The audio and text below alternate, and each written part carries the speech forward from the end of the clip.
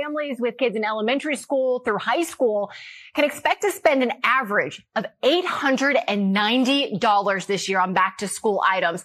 Jackie, that's a new record from the National Retail Federation. It's $25 higher than it was last year. All in, Americans expected to spend an unprecedented $41.5 billion this year.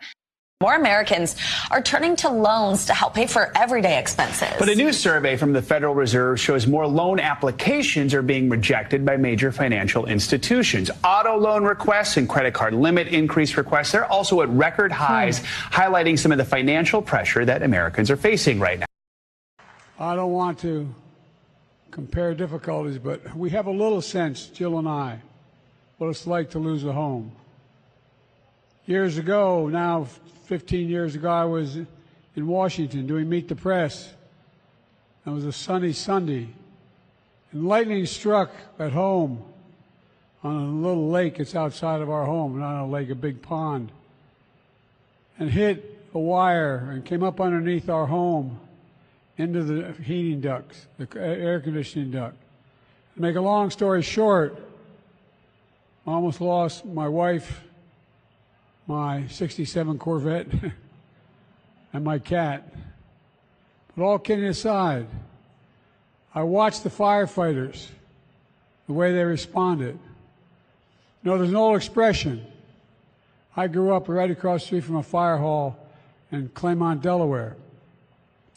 And the expression is, God made man, then he made a few firefighters. Because the fact of the matter is there's a beast at our door, and that's the beast of climate change. It seems like the whole world is on fire. We need to defend ourselves from climate change. We need to decarbonize our economy so these fires don't ravage us. There's not enough fire trucks in the world to protect us if we don't stop climate change. No, I didn't raise a hand. Let us be honest as Republicans. I'm the only person on the stage who isn't bought and paid for, so I can say this. The climate change agenda is a hoax. The climate change agenda is a hoax. And we have to declare independence for it. And the reality is, the anti-carbon agenda is the wet blanket on our economy. Welcome back to the Unregulated Podcast. This is episode number 145. Here on Thursday, August 24th, in the depths of the dog days of summer. And I'm your co-host, Tom Pyle. And I'm Mike McKenna. Michael McKenna, what's going on in your world, my friend? How's it going? How's your week? It's been, other than having to work. It's been good. It's been busy. I don't understand why it's busy during recess. I think that's the new normal, my friend. I don't think there's a recess anymore. You know, God, it seems that way. It's ridiculous. People, go home. Don't come to Washington, please. How are the tourists today? I haven't had a chance to explore downtown in a while. Yeah, well, you know, it's about the same. The tourists tourists are not the problem. It's the people who are like, I'm going to work and get ahead and blah blah blah and be an important man. Yeah, those are the people who need to. Well, we're back to school. Most everyone is now back to school at this point, maybe another week or so for the rest of the country. And they're paying a lot more for them school supplies. It just keeps piling up. Yeah. Sorry about that. Not surprised. And of course, we talked about this last week or the week before, how Americans are offsetting their increases in spending with loans and credit cards, and now they're not getting those either. Yeah. You know, the other thing is sales of existing housing is down 16.6% in the last quarter, last month. There's a bunch of warning signs out there. Oh yes, but you know, now all the predictors of our economy are saying that Powell's being brilliant and softening this recession, and it's actually not going to happen, and all that other good stuff. We're going to find out here, right? You know, I'm kind of surprised that didn't come up last night, right? Everyone talked about not everybody. Well, we'll have a segment on that on last night. Okay, and let's call it last night. Yeah, between the counter programming and whatnot. So. Look, Biden botched this Maui thing, and even the media can't completely suppress it. First of all, he said no comment, which, kind of reminisces back to Brownie doing a heck of a job. I know Dave Locke's not going to be happy I brought up Brownie, but he's like, he had a kitchen fire, dude. Yeah. He brings this story up all the time, and it's so inappropriate. Like, hundreds of people are dead. Yeah. The place was leveled to the ground, and he spent a good minute and 50 seconds talking about a small little. Oh, and by the way, he got the call while he was doing Meet the Press, but somehow was able to watch the brave firefighters. That's pretty impressive. He's an impressive guy. Look, I don't know. That's really impressive. I don't know how to say this the right way, so I'm just going to say it. Everybody's fundamentally something, right? I'm fundamentally lazy. Man, I am a fundamental procrastinator. Yeah, okay, okay, fair. You're fundamentally a procrastinator. So bad. Biden, so bad. President Biden is fundamentally a United States senator, and what that means is that everything is about him. Oh man, and tell you what. Oh, there's a fire. Let me tell you a story about a fire. It's just okay, whatever. They're all the same. It doesn't matter. Republican, Democrat, communist, old, young, always the same. It's always about them. Well, he's always pretty awful. That's my assessment. That wasn't even really the creepiest moment.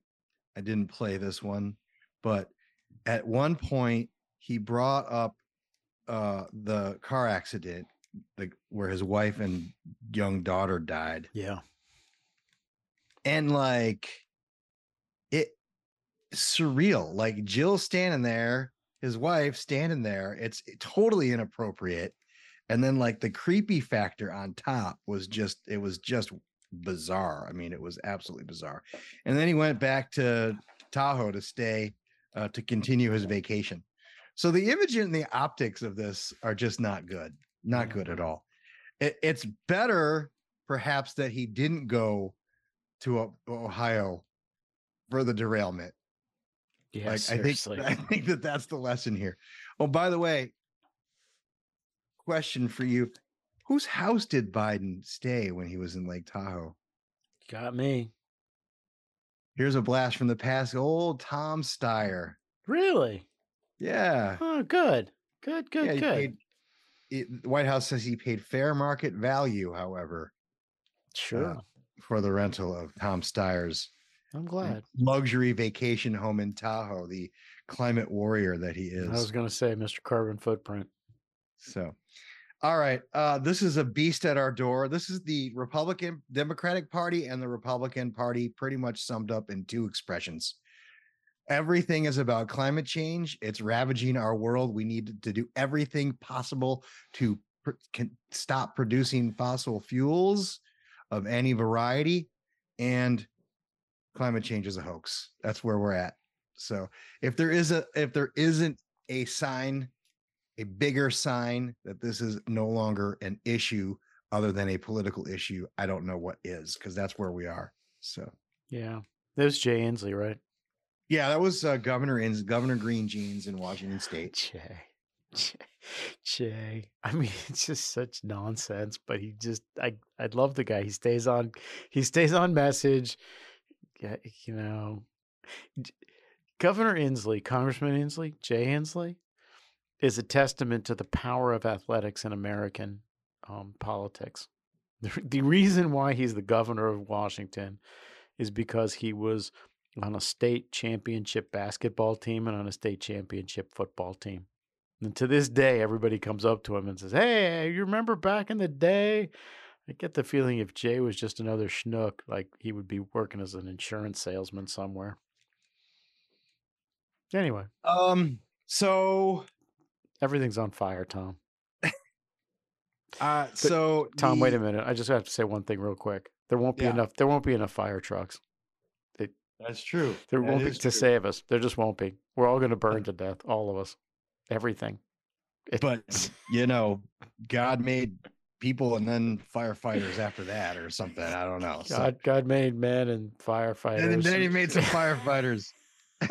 Oh, I actually want to. Let's get into announcements. I actually, please. I want to thank the firefighters who rescue everybody from those terrible fires, especially the terrible fire that Joe Biden witnessed simultaneously from Washington, D.C. and his Connecticut home. Joe Biden's terrible kitchen fire. My condolences to Congressman Derek Van Orden. Yes. He announced recently that they lost their daughter, who was married with children, to cancer. So we're praying for the Van Orden family. And then I want to wish my sister a happy birthday. I'm not going to give her age, but she is turning around another year around next week before we record. So happy birthday, Pyle. I'm not sure where you are in the world these days. You're always out and about and traveling, but hopefully we can catch up. Those are my announcements. I too want to say happy birthday to your sister. But I'm not going to say the rest of what I want to say because it's too snotty. All right. Anything else?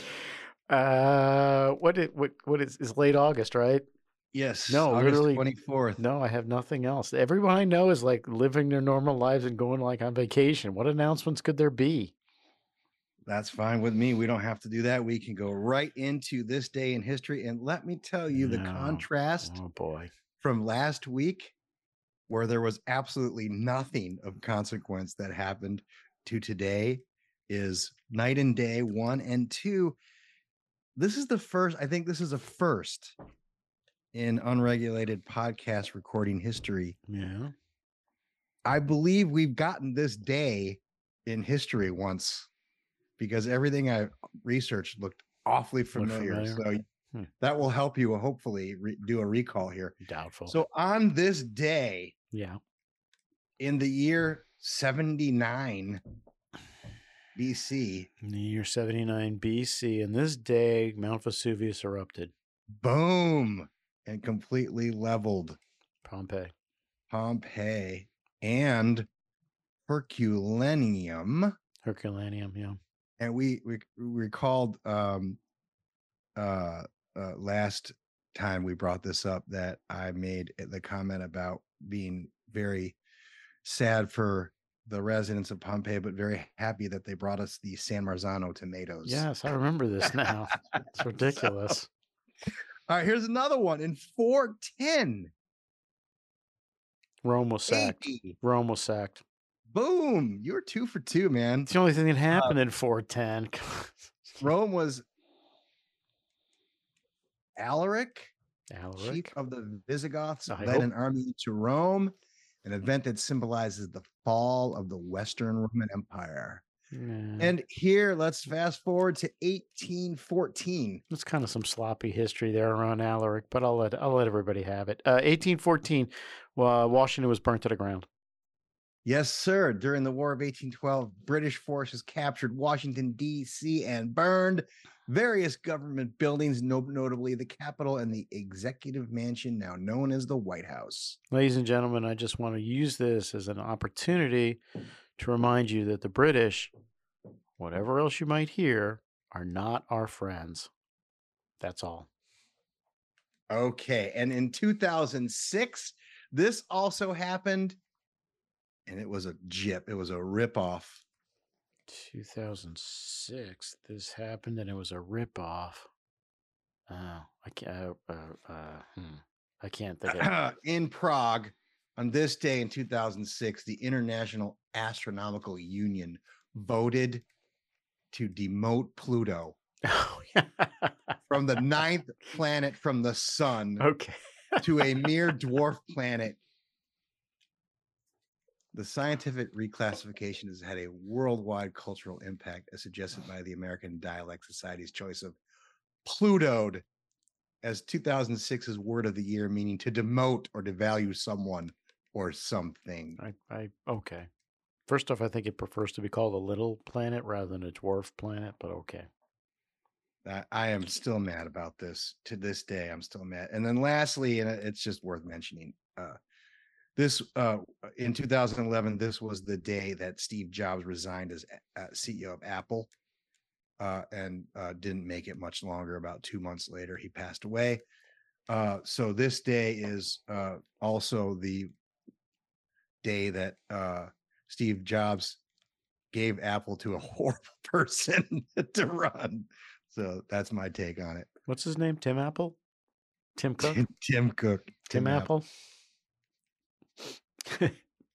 Sorry, that's funny. You remember that one focus group where we were trying to figure out like who the most transformative person was, sort of, Yes.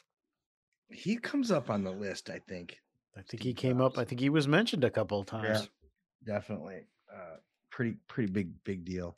All right. The debate. Who's the winner? Who's the loser? Who's leaving the stage? Give me your take. Who cares? Did you watch? Yeah, I did. And I wrote a. We both watched so that our listeners hopefully didn't have to. I wrote a column. I wrote a column that I turned in a week ago about the debate that basically said it didn't matter. It's a 2-man race. It's going to be a 2-man race. Who won? I don't know. I mean, this is cliche, but I think Trump won because no one really made the case that they all essentially agreed that they would support him, indicted or not, convicted or not. So yeah. And it was weird. Vivek is really just Trump. Like basically he was sort of the Trump of the debate, right? So that was my take on Vivek. He did fine.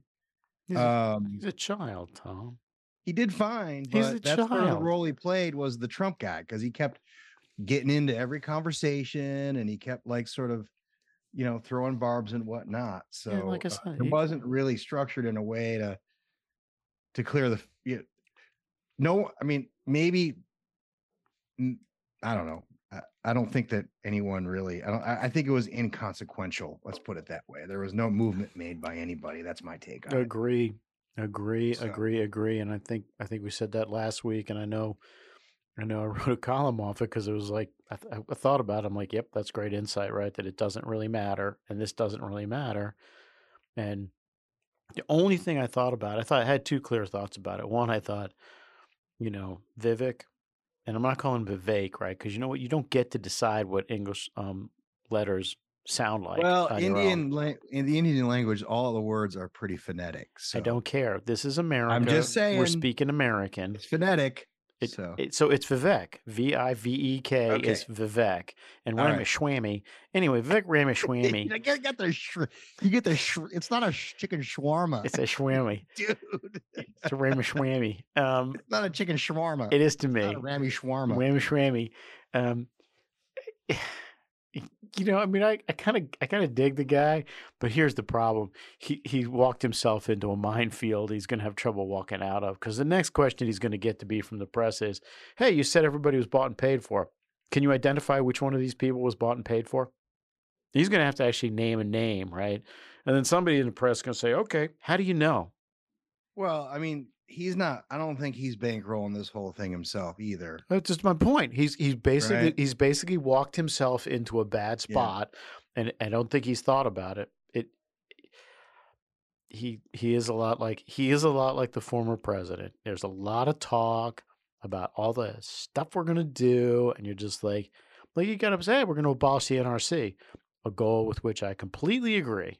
I 100%. It'll probably show up in our transition plans in the future. I hope so. But he had Clear has no idea how to make it happen, right? I mean, hey, we're just going to do it. I'm like, really? Are we going to vote on it? We're going to build a wall and Mexico is going to pay for it.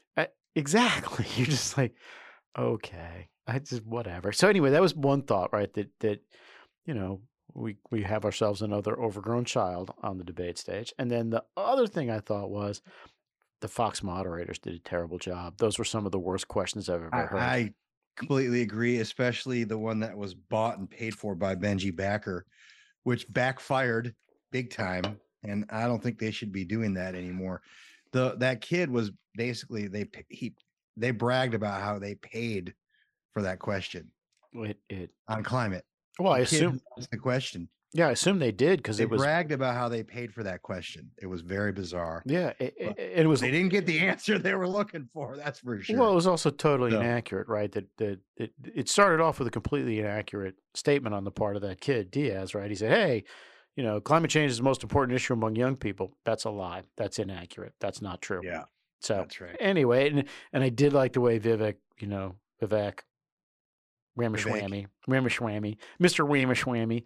I like the way he smacked it down.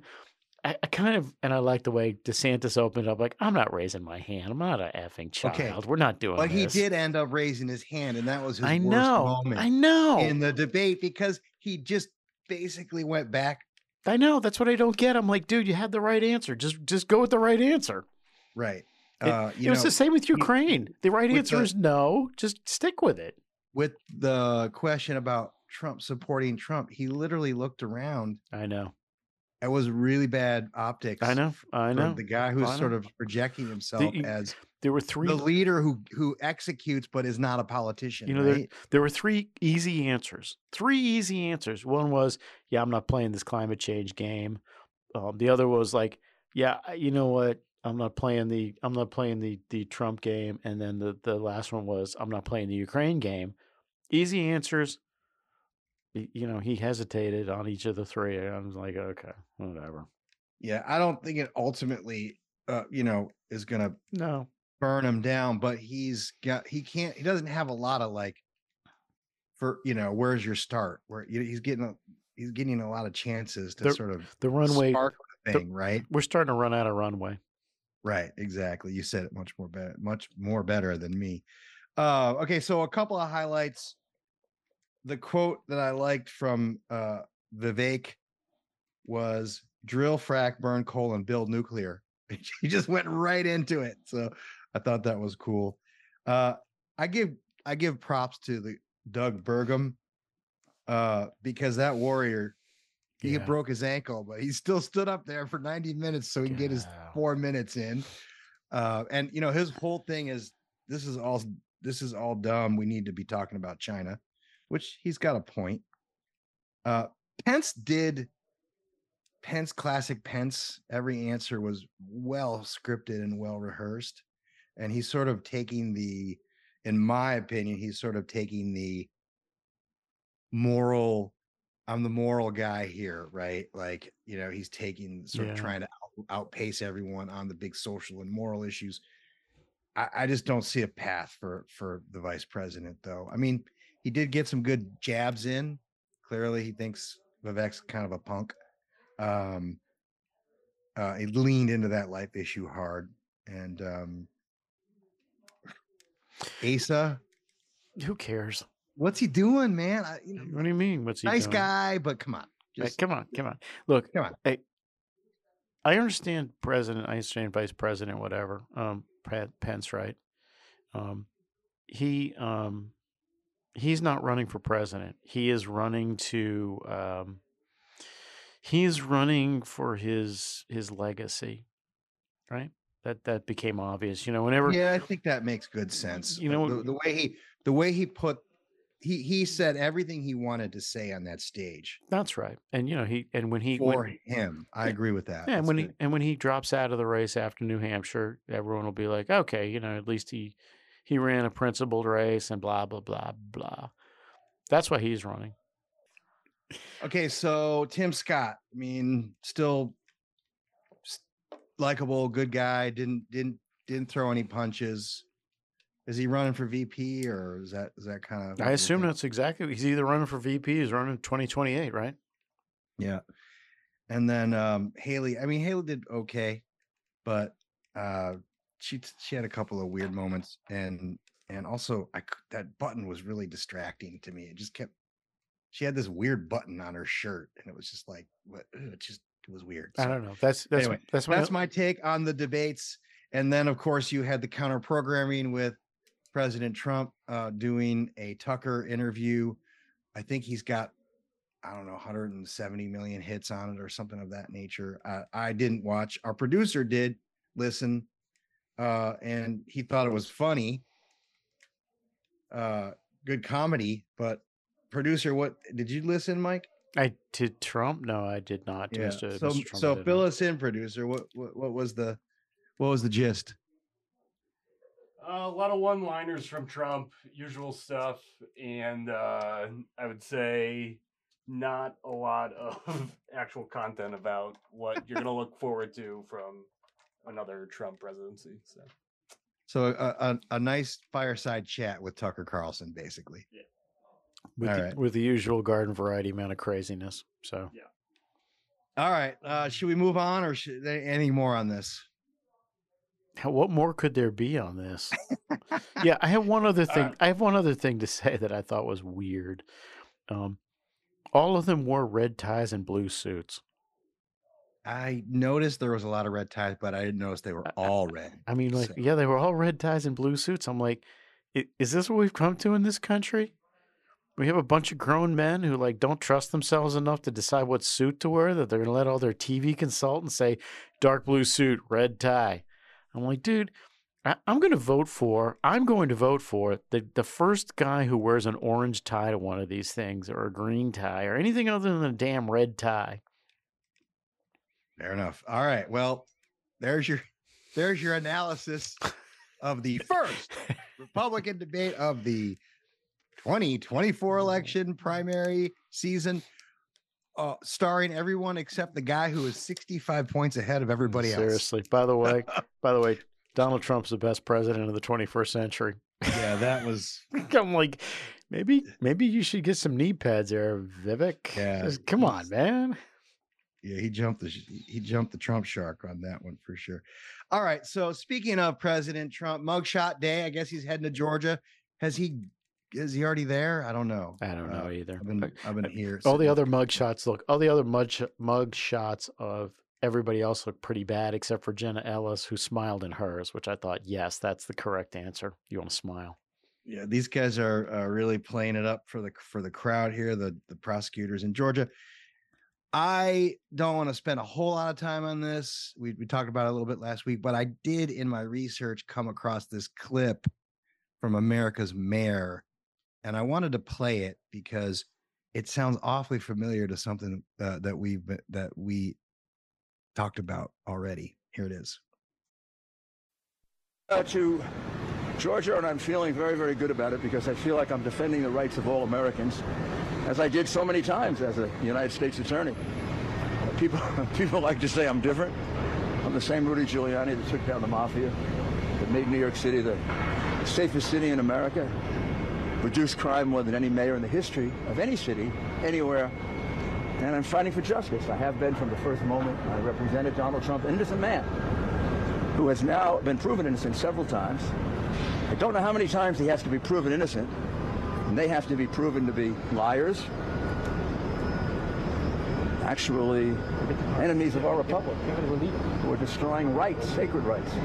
They're destroying my right to counsel, my right to be a lawyer. They're destroying his right to counsel. It's not accidental that they've indicted all his lawyers. Never heard of that before. In America, all the lawyers indicted. Now, whether you dislike or you like Donald Trump, let me give you a warning. They're going to come for you. When the political winds shift, as they always do, let us pray that Republicans are more honest, more trustworthy, and more American than these people in charge of this government. Because if our government is conducted this way, and the system of justice is politicized and criminalized for politics, your rights are in jeopardy and your children's. Donald Trump told you this. They weren't just coming for him or me. So, Rudy sort of has lost it recently. He kind of alluded to it in this clip, but this was a good moment for Rudy Giuliani. It was very succinctly describe what's going on here. That is uncharacteristically lucid. Yeah, absolutely. And this is exactly what we've been talking about with all of this stuff. Yeah, right. It's. And the thing that struck me was the comment about the indicting all the lawyers. Yeah. I mean, these guys all were lawyers. Are lawyers, right? Right, but he's right. I mean, this is exceptionally unusual. Yeah, it's Banana Republic. Right? It's Banana Republic stuff, right? I mean, I don't know how the legal system isn't really enraged about this, like in the general sense. The legal system has become thoroughly politicized. Like everything else, the legal system has become politicized, and here's the bottom line: when stuff becomes politicized, that you eventually wind up on a pretty short course to tribalism. So, whether you like or dislike Donald Trump, it's going to come for you when the political winds shift, as they always do. Anything else on the Georgia stuff? I can't imagine anything else I could possibly say about Georgia except I expect no one to be convicted of anything. I have another Georgia-related story that you're going to love. This is from CBS News on the 22nd of August. Atlanta-based Morris Brown College says they are reinstating COVID mask mandates. Yeah, I saw that. For the next 2 weeks as a result of positive cases at the Atlanta University Center. Recent information from the Centers for Disease Control indicates that a new COVID variant has become more prevalent across Georgia, with a rise in hospitalizations of up to 30% across the state. We know now with this heat wave, so many people have been driven indoors when we're usually outdoors. We're also traveling a lot during the summer, so we're carrying the virus from one group to the next. X, the artist formerly known as Twitter, is aflutter with conspiracy theories about how they're going to bring COVID back in time for the election. Of course. What do you think? Truth? Not truth. I can't believe. I can't imagine how it would get done, but I don't underestimate the capacity of the federal government. So mandates are back. Yeah. Even though it has already the mask thing. It's crazy. It's insane. Although I have been noticing an uptick in people wearing masks in public. Well, there you go. There you go. Yeah. So, Brits don't like cameras, Mike. What do you mean? Brits apparently don't like cameras. This is from BBC. More than 300 cameras damaged or stolen in 4 months. More than 300 cameras installed for London's ultra low emission zone were vandalized or stolen between April and mid-August, the BBC reveals. Over 4 months, the Met received 339 reports of camera cables being damaged or cameras being stolen or obscured. The actual number of cameras affected is likely to be even higher, as one report can represent multiple cameras. Some 1,900 cameras have been installed in outer London so far. Despite so much damage being caused, only one man has been charged by police.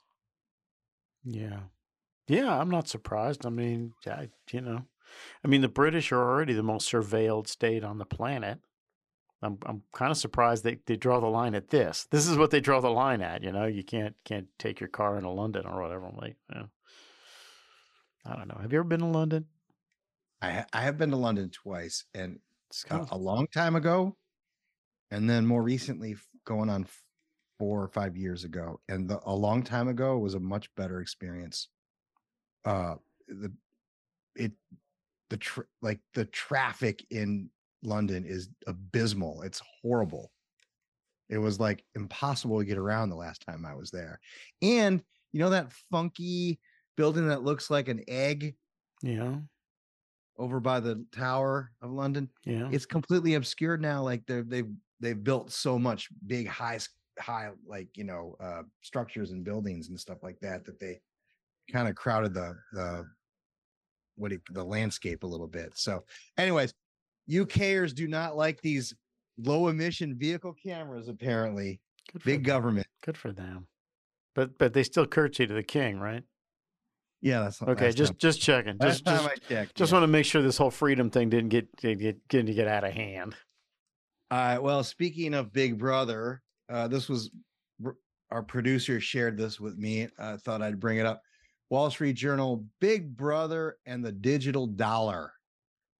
President Biden signed an executive order last year urging government agencies to research a potential central bank digital currency. DCs are a despotic innovation of the sort that have besieged us during the past 5 years. Lockdowns, mask and vaccination mandates, anti-racism policies, Green New Deals, and projects to suppress information, and so on. Opponents of tyranny have long understood how governments abuse the money supply to finance their spending, but the role that transaction-based information would play in tyranny doesn't show up in the dystopian fiction of Aldous Huxley and George Orwell, or the earnest warnings of Alexis de Tocqueville, et cetera, et cetera. I'm sorry, who wrote this? Dan Klein. Dan Klein. Dan Klein, yeah. Who the hell's Dan So, anyways, Klein? George Mason, econ professor. George Mason, econ professor. Dan Klein, who obviously is a little overheated.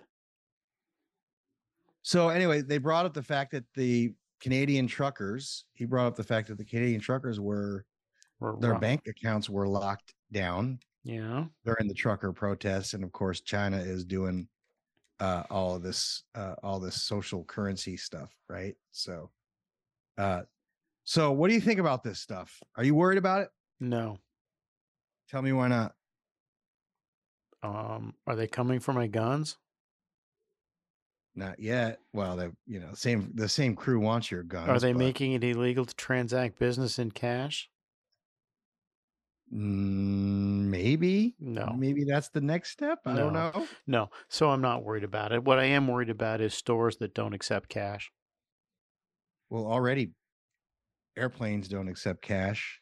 Yeah, I worry about places that don't accept cash, because right there on the money, literally right there on the money, I'll read it to you. I'll take out a $1 bill.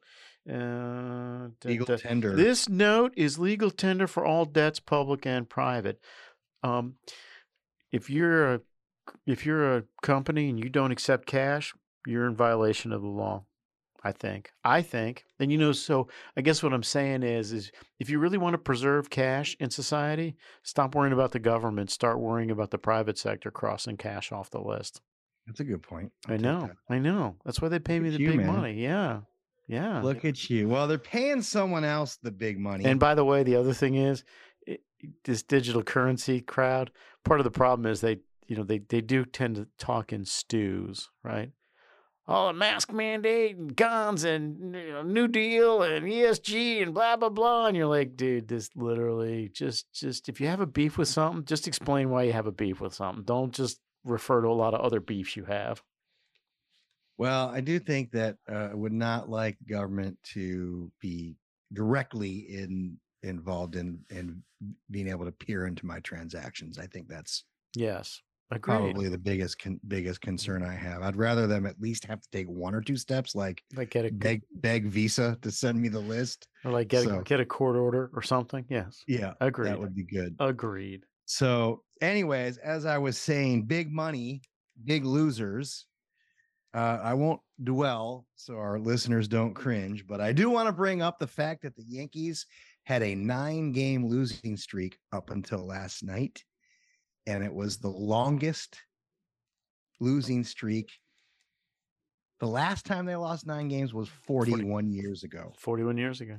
They are currently 61-65. They slid much closer to having the worst record in the American League East, in the American League, than they did to creep up and try to get a wild card spot. And now they are less than a percentage away from being eliminated. Yeah. A week ago, Manager Boone said, "Hey, a lot of season left." And now that they wiped it out completely. Now that seems more like a threat and an ugly, ugly promise than any kind of hopeful or optimistic thing. Here's another factoid for you. You probably aren't aware of this, but there was a gentleman named Rick Hahn who was relieved of his GM duties at the Chicago White Sox. Okay. Which means that there's only one American League GM job that hasn't changed hands since 2012. No boy. And this guy hasn't, and that person also hasn't changed hands since 1998. We should probably get a bet down as to whether the Yankees are going to fire Cashman. All right, you know what? I already lost. I know what I want them to do, right, but I don't know that I want to take that bet. All right, I already lost. I lost the bet on the debate, so I already owe you a hamburger. So let's double or nothing it on Cashman, and here's the bet I'll make. All right, I got you. By the way, for those of you who don't know, Brian Cashman is the general manager of the Yankees, incredibly failed general manager of the Yankees, has been for 25 odd years. I'll bet you that they will not fire him prior to November 1st. But he will be fired. Well, I don't know if he'll be fired. I got to put some kind of bet is. I just got to put still be the GM by November 1st. Yeah, when we wake up on November 1st, he'll still be the GM. You're gonna bet that? Okay. I'll take it. Why Okay. Not? Why not? Okay. I bet that they'll fire him. The week after the season. After the season's over. Yeah, so like October 10th, something like that. Yeah. Yeah. Okay. And that's more of a heart bet than a head bet. No, I get it. I'll take it. I get it. So. Yeah. All right. So this is the bright bulb of the week, the star. Yeah. In my eyes.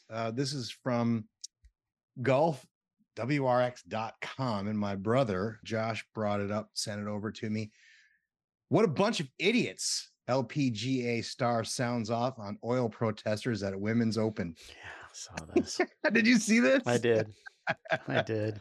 During the final round of the AIG Women's Open, an oil protest group ran on the 17th green with red and yellow streams of smoke. Play had to stop temporarily, and the offenders were arrested.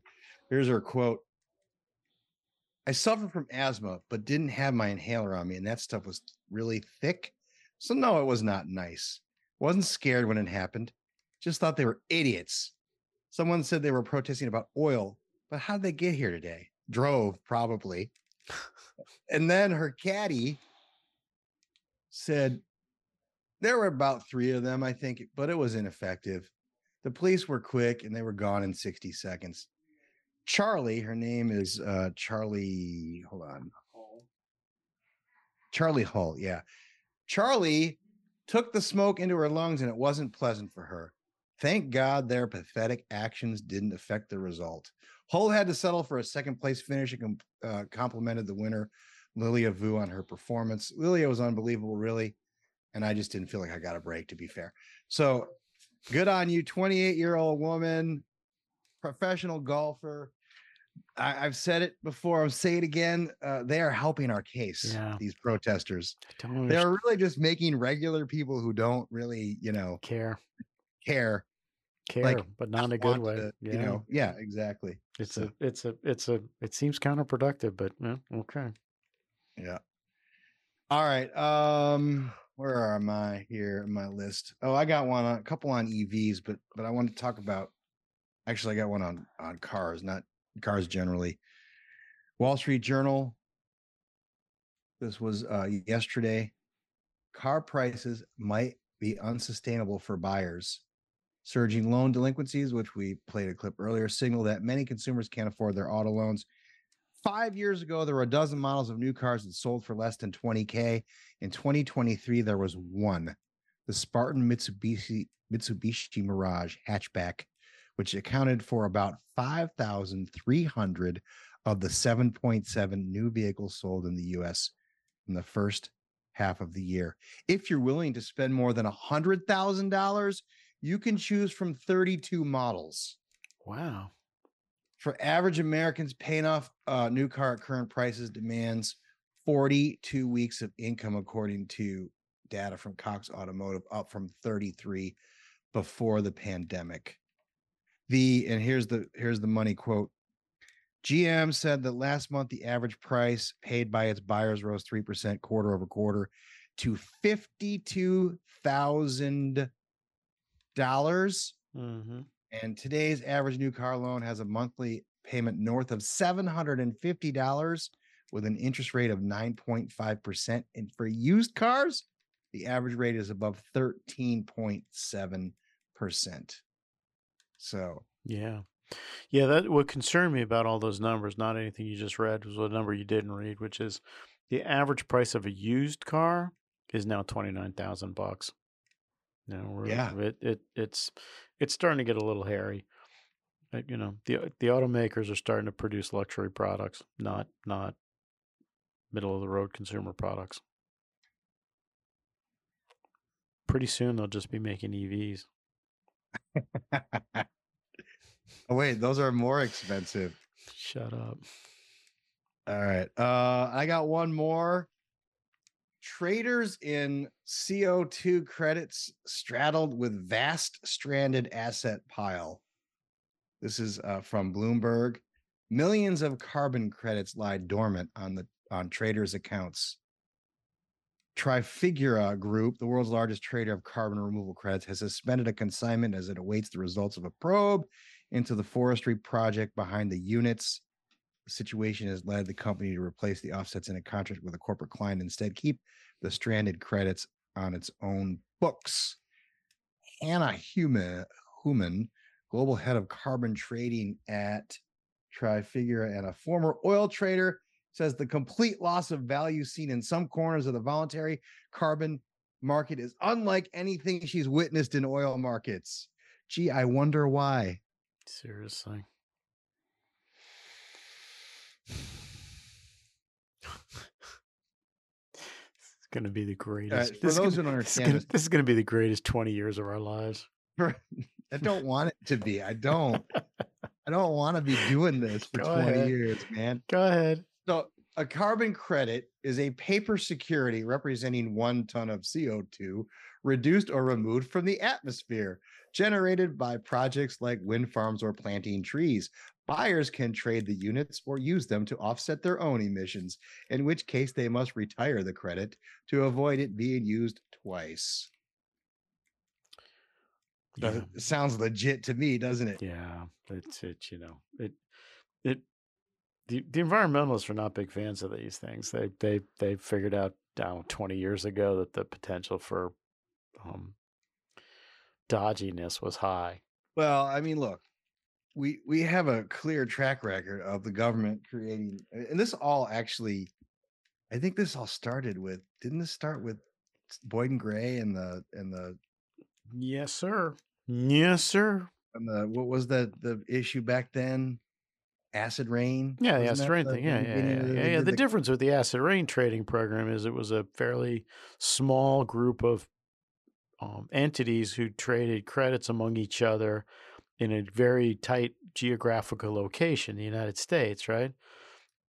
You know, there were 100 guys. Yeah, it was a point source issue. Yeah, I was going to say there were 100 utilities who did it. Like I said, in the United States, the carbon credit stuff is, you know, could be millions of entities across the planet, all living under different legal systems. And what could possibly go wrong with no? By the way, that's why we need a one world government. And we're. I mean, come on, get with the program. Because if we just do this, because we're just all living under Klaus Schwab and what's his name, Ted Ross, and all the world this and the world that's, then we'll be fine because everyone will just comply. Yeah, because the government we got is so good so far. Let's expand it. So there are so many things about this that are reminiscent of the ethanol program here in the United States, where there are scores and scores of articles about the fraud that goes on with RINs. And then you've got all these other programs that the government has created, the IRA, the greatest climate piece of legislation in the history of the world.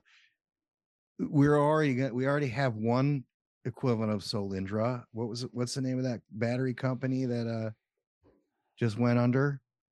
That wasn't Secretary Janney a shareholder? Yeah, that's the bus company, Proterra.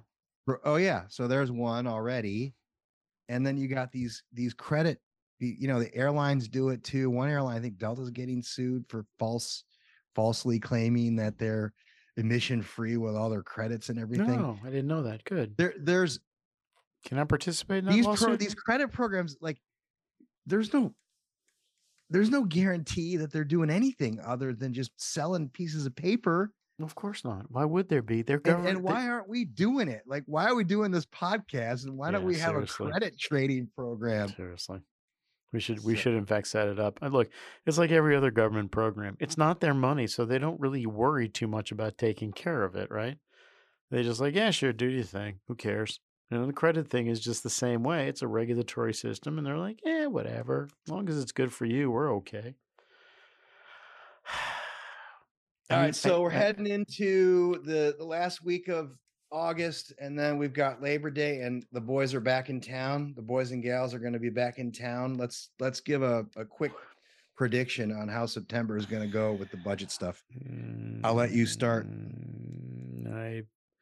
I don't know. I think what's going to happen is the Senate's going to come up with a little get me over, and we'll have like a 75-day continuing resolution kind of thing. And then we'll have this fight in December. But wait. Isn't that what always happens? Yeah, exactly. But the thing this time that might be different, we may have a short shutdown in October. You know, we may HFC guys are sending us in that direction. Yeah, we may have a situation where we have 5 or 6 days, you know, where we wind up shutting down in October because people, like you say, the House Freedom Caucus guys are like, we're not playing along anymore. We want to force this thing right now. I think that's no worse than a 50-50, but it's probably also no better than a 50-50. But yeah, at the end of the day, we're going to do an omnibus. The other thing that's going to be different about an omnibus here is it could go into next year. We might not get it till January or February. So, you know, for the Republicans, you should be happy with a continuing resolution. For the Democrats, of course, they're going to want an omnibus because they're going to increase spending, and that supplemental is still hanging out there, right? Yeah. What's it up to now? We're supposed to give a weekly update on it. It's still at 40, but now that we got Hawaii sitting out there, they have a proximate excuse for the emergency supplemental, right? So you'll probably about, I don't know, the real thing in Hawaii, the real number in Hawaii is probably like $8, $10, $12 billion. So they'll pull like $30 billion in there for Hawaii, and you know the markup from it needs to be 12, so they'll put 30 in. Well, right? I mean, you're going to have to buy a bunch of different agency stuff for that, right? You know, and everyone's going to need new helicopters over at the Coast Guard. You know, that kind of stuff's going to go on. So, yeah, I would think 30 billion. So we're going to be at 70 billion when they get back here, you know, after Labor Day, I would think. And as a reminder, the debt limit deal explicitly took the supplemental off budget. Yeah. So it's not part of the numbers, yeah, which they're going to ignore anyway. So who cares, that's really? Right. That's right. Which, you know, it's this terrible racket. And truthfully, they were waiting, you know, when they set it up, they were just like, hey, we'll figure out the emergency later on. And then, you know, the terrible thing that happened in Hawaii happened and provided them with a proximate excuse. It's bad mojo is what it is. The good news is that the president's kitchen fire is also going to get taken care of in the appropriation, the emergency. So that's fantastic news. Yeah, man. So I give the House Republicans credit for beginning this long and will likely be equally long of a process as we're going to have to deal with all this climate stuff to get us back to some sense of normalcy in this process. But yeah, I mean, they haven't really. How many bills have made it to the floor? I don't think any of them have. Have they? They've all gotten out of committee. Which the House guys have passed, I think, 2 on the floor. Yeah, 2. Okay. The Senate guys haven't passed any, but they got all 12 done and ready to go. Yeah. So anyway, I think we're probably. I think I'll probably agree with your assessment on that. It's unfortunate, but that's kind of it is what it is. Way we are. So yeah. All right, man. I am spent for this week. I have nothing left. What's on your list? That's it for me. I think I got everything. I have this horrible feeling I'm leaving something in the ditch, but I don't know. Truthfully, it's a busy day, so I'm having trouble focusing. So At some point, the United States Department of Energy is going to have to let go of an LNG permit. That's it. There we go. That's my message of the day. All right.